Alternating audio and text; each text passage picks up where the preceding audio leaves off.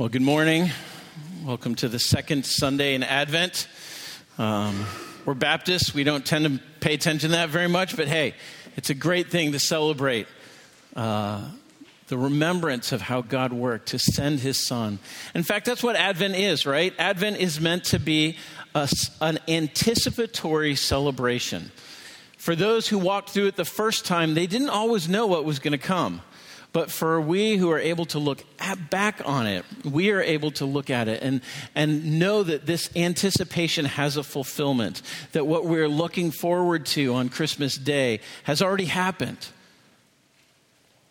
And what a good thing it is that we come together to celebrate Advent this morning. What I want to ask you as we begin is, what stirs your heart to joyful praise this morning? Some of you love the Christmas season, and when the garlands come out and the lights go on and you've already been baking and you've already been decorating, and there's just a joy to this season in the cultural expressions of how we celebrate it that just warms your heart. Some of you have found great refuge in the Hallmark Channel's 25 movies leading up to Christmas and found great joy in that. Some of you are looking forward to snow. Maybe some of you for the first time if you're from another country or another part of the U.S. where snow doesn't happen. Even as we've sung this morning some of the great classic Christmas carols, maybe that brings back memories of Christmases past with family and celebration. There are lots of things in this season that can easily spark our hearts to joy and to praise. It's also true that it may be that this season is hard for you. It may be hard for you to have a joyful heart of praise. Some of you students may be thinking, I can't even think about that until I get over my exam period and get through my work. Some of you, this season is a memory of a lost one more than a joyful celebration. Maybe the Hallmark movies aren't very helpful for you because they picture happy endings, and you are struggling with broken relationships, strains in family. Maybe some of you are facing great trials this year, financially, health-wise. Or maybe it's that you're struggling with a sense of superficiality in the Christmas celebration that goes on around you. You look at it and you think, really? Is this what it looks like?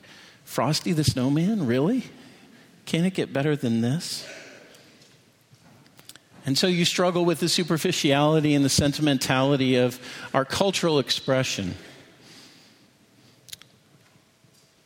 And so it's hard. Maybe it's hard for you this morning to have a joyful heart in this Advent season. Well, my friends, whether you are loving this time of year and it's easy, or whether this is a hard time of year for you and you are struggling, this morning I want to point us to the fact that our hearts were made for joyful praise. This is actually what we were created for. We don't always know how to get there, and we struggle to keep it up. But this is what we are made for, is joyful praise. And that's why this season we are actually doing an Advent series on songs. Songs from the Gospel of Luke, songs of praise in response to what people have seen God done. We'll do Mary's song and Zechariah's song. We'll do the angel's song. We'll do the song of Simeon in the temple. And we're going to look at these over the next 4 Sundays to spark our hearts, we hope, to a deep and abiding reason for us to have joy this season. That our hearts might be turned to praise regardless of our circumstances.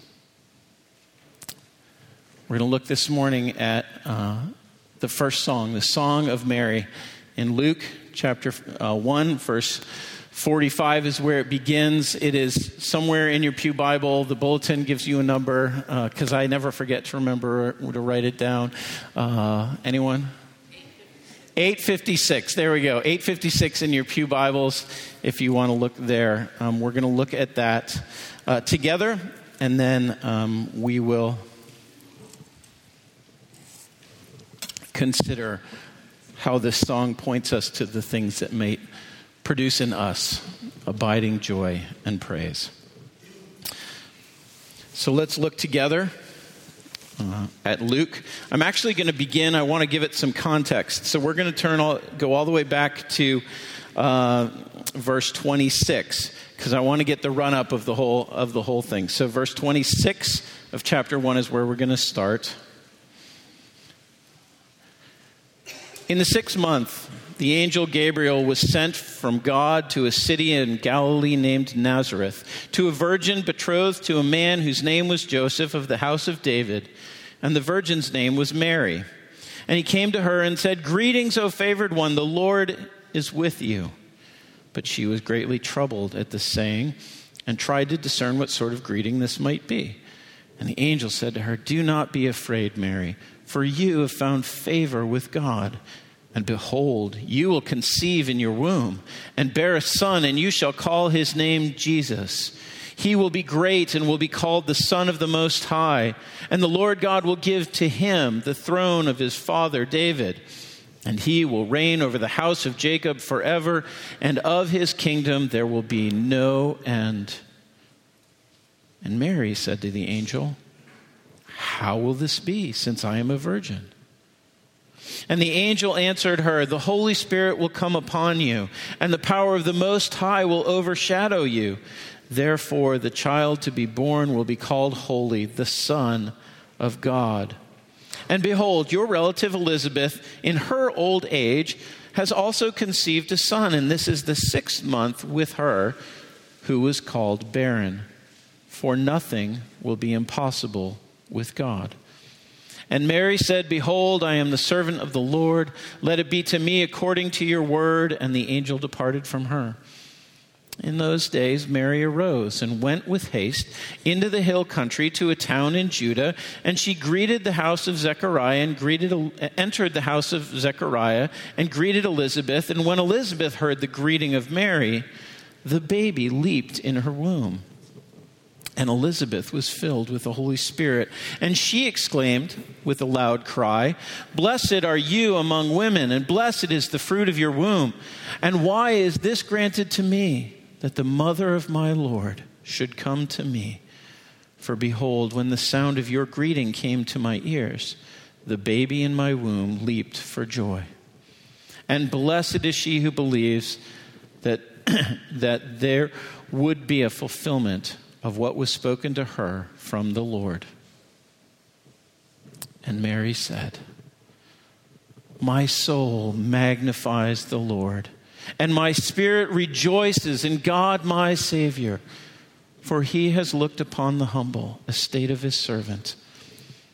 For behold, from now on all generations will call me blessed. For he who is mighty has done great things for me, and holy is his name. And his mercy is for those who fear him from generation to generation. He has shown strength with his arm. He has scattered the proud in the thoughts of their hearts. He has brought down the mighty from their thrones and exalted those of humble estate. He has filled the hungry with good things, and the rich he has sent away empty. He has helped his servant Israel in remembrance of his mercy, as he spoke to our fathers, to Abraham, and to his offspring forever." And Mary remained with her about 3 months and returned to her home. Friends, will you pray with me? Lord, we thank you this morning for this text. We thank you for your word that reveals to us the kind of God that you are, Lord, in your character and in your nature, and also in your work in this world. Lord, thank you for this song of praise. Lord, we pray that as we look at it together this morning, Lord, that you will help us to be those who are filled with joyful praise because of you. Lord, I ask for your help this morning. Lord, that as I proclaim your word, Lord, that you would fill me with your Spirit and enable me. Lord, I pray for all of us that we would receive from you your word, Lord, that you would use it this morning to encourage our hearts. And we pray this in Jesus' name. Amen.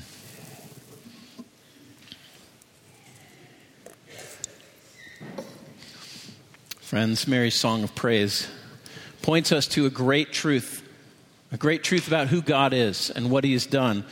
And as we consider it, I pray that it will move us, give us a deeper and an abiding grounds for joyful praise in our lives.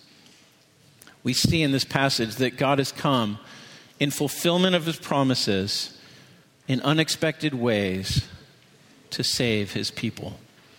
And that's what we're going to do. We're going to walk through those three things. God has come to fulfill his promises. God has done it in unexpected ways. And he has done it so that he might save his people. So that's what we're going to do this morning. So let's look at the first one. God has come in fulfillment of his promises. Now, when we stop and we think about the context in which Mary was, she lived in Israel in the first century, or maybe a few years before. Let's not get all hung up on that. She lived in a time when Israel was under Roman rule. Oh, there was a king, Herod, who ruled over the nation of Israel, but he was appointed by the Romans and answerable to them. And he was not the anointed king from God Most High to rule over his people. And so the people of God, the descendants of Abraham living as a nation, were longing and crying out. They were crying out for a Savior. They were crying out to be delivered from this political and social oppression. They were looking for freedom from the Roman rule. They were looking for a restoration of the glory of God's kingdom as they remembered back to King David and to Solomon and the glory of the palace and the temple and the kingdom that extended far further than it did at the time of Mary's song. People were longing for that kind of deliverance, that kind of ruler. For those of you who know the words of the hymn we sung earlier, O come, Emmanuel. It's a beautiful expression of the kinds of longings. Come and free captive Israel. And it's what they wanted. It's what they longed for. And when the angel comes to Mary and announces, you are going to have a child, he then goes on and he describes this child in terms that for any Jew of that time would have had a resonance and a meaning and an incredible thing. First of all, his name will be Jesus, which means he saves. And he will be a great man. He will be called the Son of the Most High. And here's where the resonances start to pick up into these hopes. He will sit on the throne of his father David, and his kingdom will last forever. That's basically what we see in verses 31 and following as the angel comes and announces what God wants to do and is planning to do through Mary. That this child who will come will be the fulfillment of all of those hopes. He's going to come to be a deliverer. He's going to restore the kingdom. He's going to restore God's rule over God's people. And you see it even in Mary's song. Turn with me. Look at verses 40, where is it? Verses 51 and 52, right? As Mary's looking for us, she says, he has shown strength with his arm. This is an Old Testament image that God has given them over and over again. The strength of God's arm is the strength of a deliverer, and specifically the strength of a deliverer to deliver his people in military battle, in military conquest, to overthrow the enemies who would come and try to attack God's people. And he has brought down the mighty from, not just the mighty in society or the mighty in their own minds, but he has brought them down from their thrones. There is a very clear socio-political understanding. And Mary, having grown up from all accounts as a fairly devout Jew, knew these words and these phrases from the Psalms and from the prophets. And her song recognizes all of those things. And so Mary believed that the baby, she was starting to make these connections. What the angel told me is that this baby is going to be this deliverer, the hope that we've been longing for so long. You look at the end of Mary's song. He has helped his servant Israel in remembrance of his mercy as he spoke to our fathers, to Abraham, and to his offspring forever. Do you remember the promise to Abraham? Out of you, I will make you a great nation, and I will bless you, and I will make your nation great among all the nations of the world, and I will make you a blessing to the world through it. And if you were a first century Jew, you would think, this isn't that. Whatever we are not that great nation being a blessing to the nations around us. And so, with this announcement of this baby, with this announcement of this child who would come to do all of these things, Mary sees it and says, God is finally fulfilling his promises. God is finally doing what we have longed for him to do and what he said he would do. And I'm not even sure if Mary understood the fullness of it in this moment. I think it's striking when she says, how can this be? She's not thinking, how could this be that he will be the Son of the Most High and sit on the throne of David forever? She's thinking, how can this be? Because I've never been with a man and you're telling me I'm going to have a baby. I think that's what Mary's surprised about. And so I think it takes her a while to get there. But by the time she sings this song, I think she's recognized a little bit more fully. God is faithful to his promises, and he will do the thing that he said he will do. Friends, I wonder if that brings joy to your heart this morning. Have you ever considered how much you are a part of the same strain and the same promises and the same history of redemption that the Bible talks about from beginning to end? That God has been faithful to his promises to provide a deliverer and a savior for his people. And to recognize that we have the privilege of looking back on the central event, the central work, the pinnacle of what God has done to accomplish that work of redemption, to save a people for himself and for his glory. We don't have to wonder like the Old Testament saints and to peer into the future and to hope that we might understand, as Peter says, what these things are about. We can look back and we can know them, and we can know them with confidence. Friends, I also hope that you see that this is a recognition that the God of the Bible is a God who sees you. He sees you in your circumstances. Just as he saw Israel, just as he saw Mary, he sees you in your circumstances. And his plan is one of salvation. I wonder if you've given up hope of that. I wonder if you've given up hope that God can actually fulfill his promises to you. I wonder if you've settled for a kind of Christianity that is going through the motions, but has no hope and no joy. Maybe your hearts have been battered through trials and suffering. Maybe your life is so full of good things that it's been easy to take him for granted. But friends, remember, God sees you.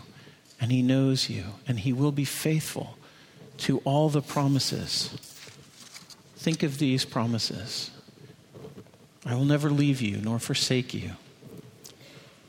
I will give them eternal life, and they will never perish, and no one will snatch them out of my hand. As the Father has loved me, so also I have loved you. Whoever believes in me shall not live in darkness, nor die, but he shall live. He shall live forever. Friends, these are some of just a few of the precious promises that God has given us. In the words of Jesus to us, these are the things that God has done for us. And so, like Mary, I pray that you will not lose hope that God can be faithful to you. But I pray that you will, like Mary, have joyful praise in the thought of a God who is faithful. And in his keeping of his promises, he produces for us and gives us a ground for joyful praise. So that's the first thing, is that God has done this in keeping with his promises. The second thing is that this God has done it in unexpected ways. Think for a minute about the narrative that comes right before this song. Think of the absurdity of it. The fruit of a barren womb leaps with joy for the fruit of a virgin womb to confirm that God is bringing salvation to the world. That's how we're supposed to read that. That's what we're supposed to see in the connection between Mary and Elizabeth in those verses 39 to 45. What is this all about? A God who is doing the impossible is confirming that by doing another impossible thing in order to give us confirmation that what he is actually doing is possible.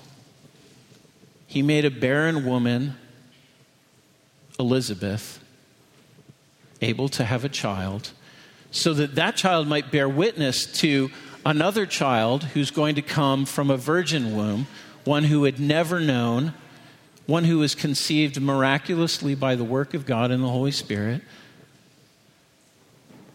And the fruit of this is a Savior who will come and save the world. And it's helpful to stop and think, because Mary is aware of this, that God isn't doing this great work in any expected way. It's not through the rich and powerful. It's not through the who's who of first century Jerusalem. It's not even within the proper religious structures or powers or authorities. Mary was from an obscure town. What good can ever come from Nazareth?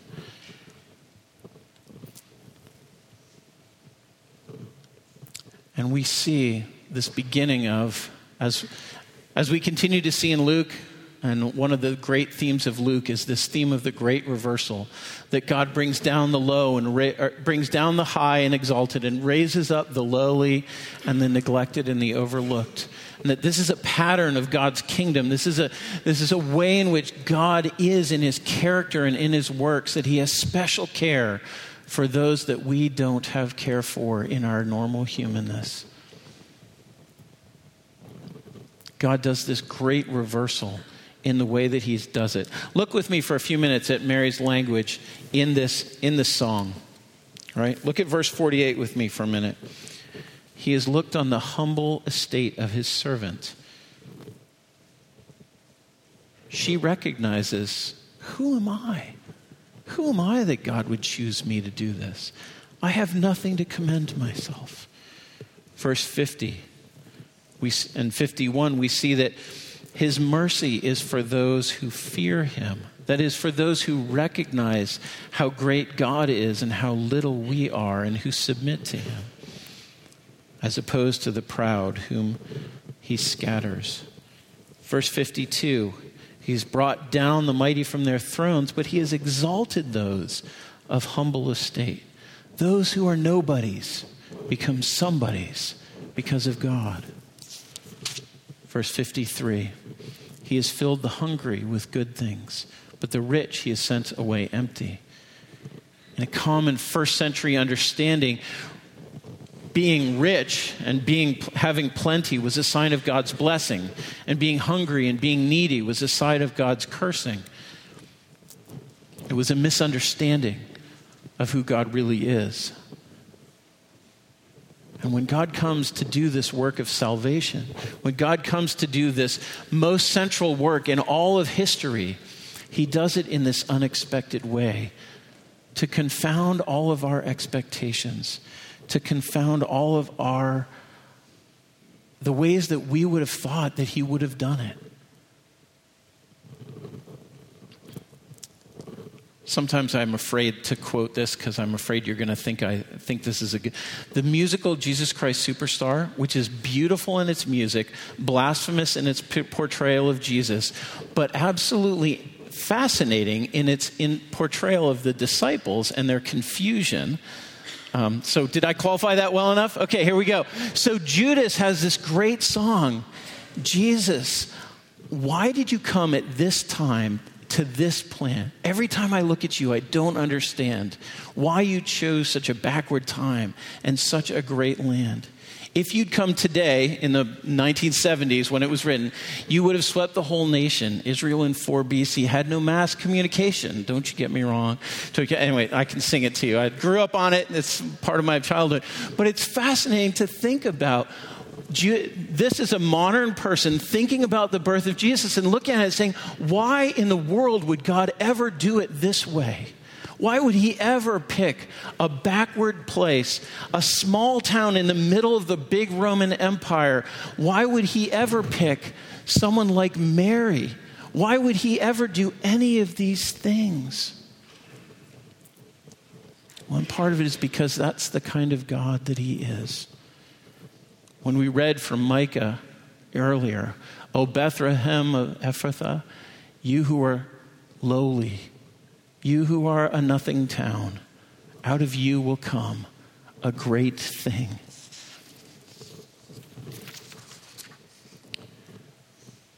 God doesn't come with pomp and circumstance in the ways that we expect, but he comes in quietly. He comes in humbly.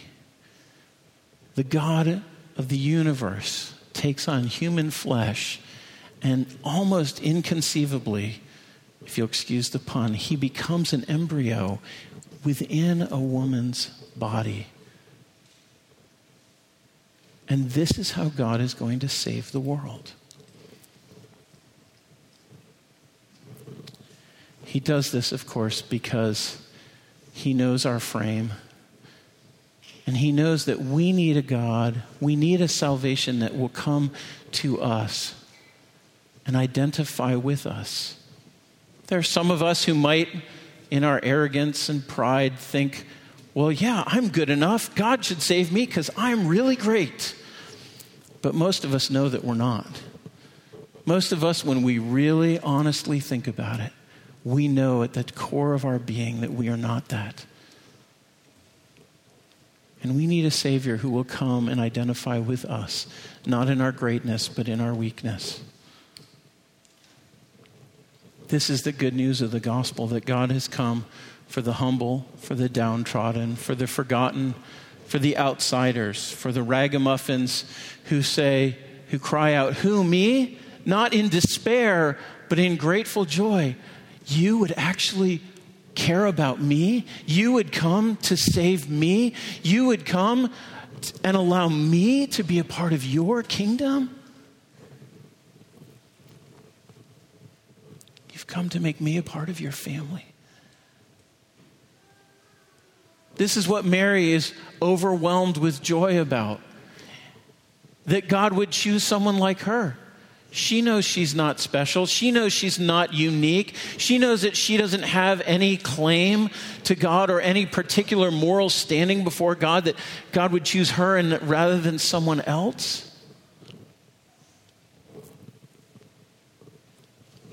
But God has come for her, and God has come for us to deliver us from our wretchedness. There is a sting in the tail for those of us who do trust in ourselves. For those of us who are uncomfortable when we have to depend on others. For those of us when it is scary to admit our weakness, our inability, or our failure. For those who expect to have a good life because we have worked hard and done right.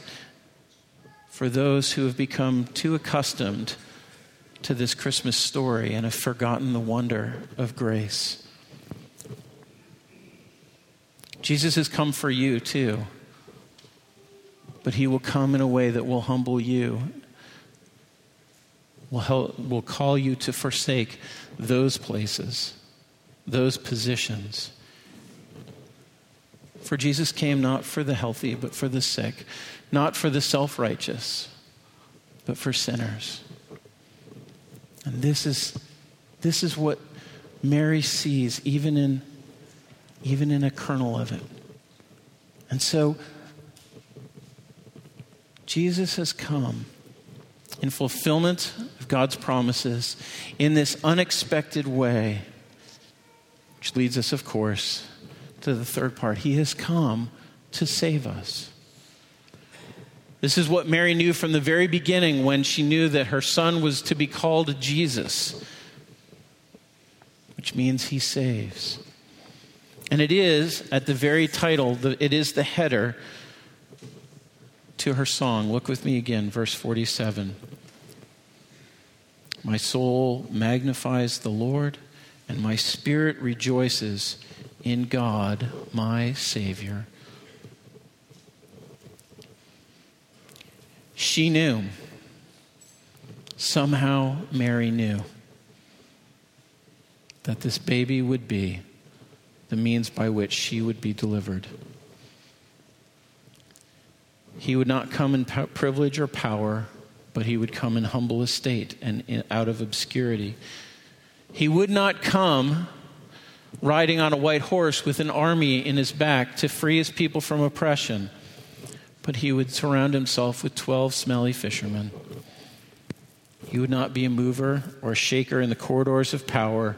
He would never hold an office, either political or religious, but by the power of an indestructible life, characterized by love and obedience to his Father, he would wield an influence beyond all other.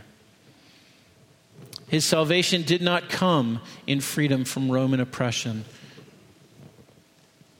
but he knew and looked at the depth of the human soul and saw that the greatest oppression and the greatest captivity of the human heart is that of sin and of death. Jesus came and he saw that that was actually the great enemy that needed to be overthrown. And so he did. He defeated the power of sin and death, not by combat, but by sacrifice.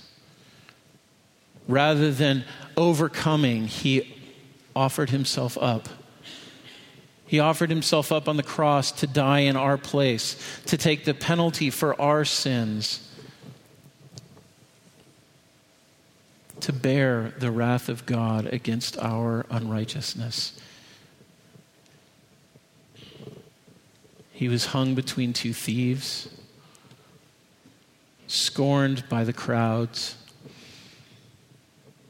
And as he went to the very place of his glory, was the greatest place of his humiliation. And this is the kind of God that we serve. A God who comes to save us in this way. He humbled himself unto death, even death on a cross, for us, so that having been raised from the dead, and having defeated the power of sin and death, and having been raised to eternal life, he is now able to give to all who call on him forgiveness of sin, a new birth, a new life, freedom from the power of sin in our lives, freedom from despair, freedom from wondering whether there's a God who will help us, For because he has come and saved us in the way that he has, we know the answer to all these things. And friends, when we know this, it's joy. It's joy to know these things. All the glitter and all the tinsel and all the Hallmark movies can't begin to plumb the depths of the joy that is possible from knowing that God has done this for us in Christ. And that as we trust and believe in him, as we receive him as our Savior, as our Lord, as our deliverer, this is the great joy that is unshakable.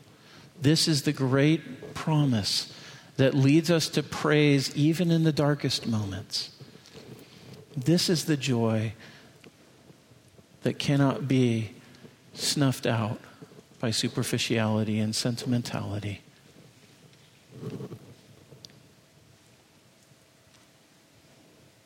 My soul magnifies the Lord, and my spirit rejoices in God, my Savior. Let's pray together. Lord, we thank you for this song and for how it reminds us of your faithfulness to your promise, of your upside down nature, of the way that you save us, that you would do so in a way that humbles us before you and brings down our pride and our self, Lord, and makes us nothing before you. Yet, Lord, in that very place is where we see, Lord, our Savior, for that's what he did for us. Lord, I pray for those this morning, Lord, who may be wondering, Lord, if this is all real, if this is all true.